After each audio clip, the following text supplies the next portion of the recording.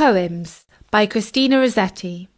Hello, this is Natasha, and I'm here with some poems by Christina Rossetti that are sure to charm you with their simple beauty. She lived and wrote in the 19th century. Her father was the poet Gabriel Rossetti, and her brother was the painter Dante Gabriel Rossetti. My, what a talented family! The first of her poems I'm going to read you is about a small furry creature. Caterpillar. Brown and furry, caterpillar in a hurry, take your walk to the shady leaf or stalk, or what not, which may be the chosen spot. No toad spy you, hovering bird of prey pass by you, spin and die, to live again, a butterfly. The next poem is also short and is really lovely. It's a good one to remember next time you look up at the sky at night and see the pale moon.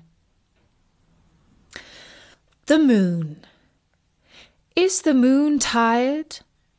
She looks so pale within her misty veil. She scales the sky from east to west and takes no rest.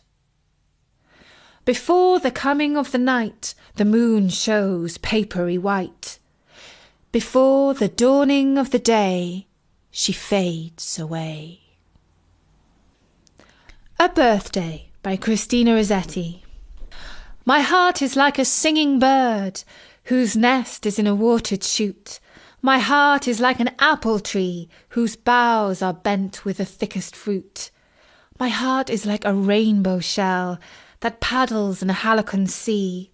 My heart is gladder than all these, because my love has come to me.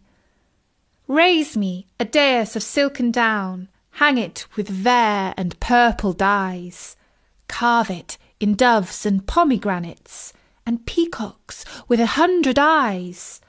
Work it in gold and silver grapes, in leaves and silver fleur-de-lis. Because the birthday of my life is come, my love is come to me.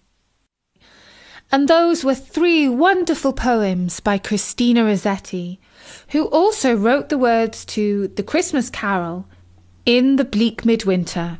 And maybe one December we will bring that lovely song to you with the music. And don't forget, we have more poems and stories all for free on Storynory.com.